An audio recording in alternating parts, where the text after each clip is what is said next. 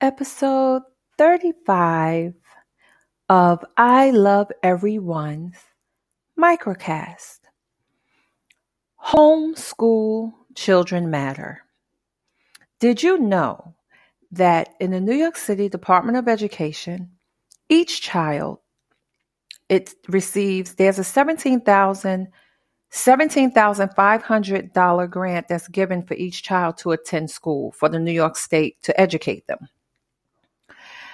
And I've often wondered, being a parent who homeschools, why is it when you remove your child from public school, there isn't some type of stipend set up for the child to be educated at home?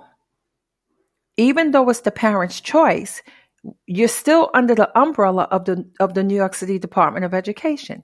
They issue a free a bus pass, but even if it was $100 stipend to help with school trips, to help with school supplies, it really would help. What do you think about that?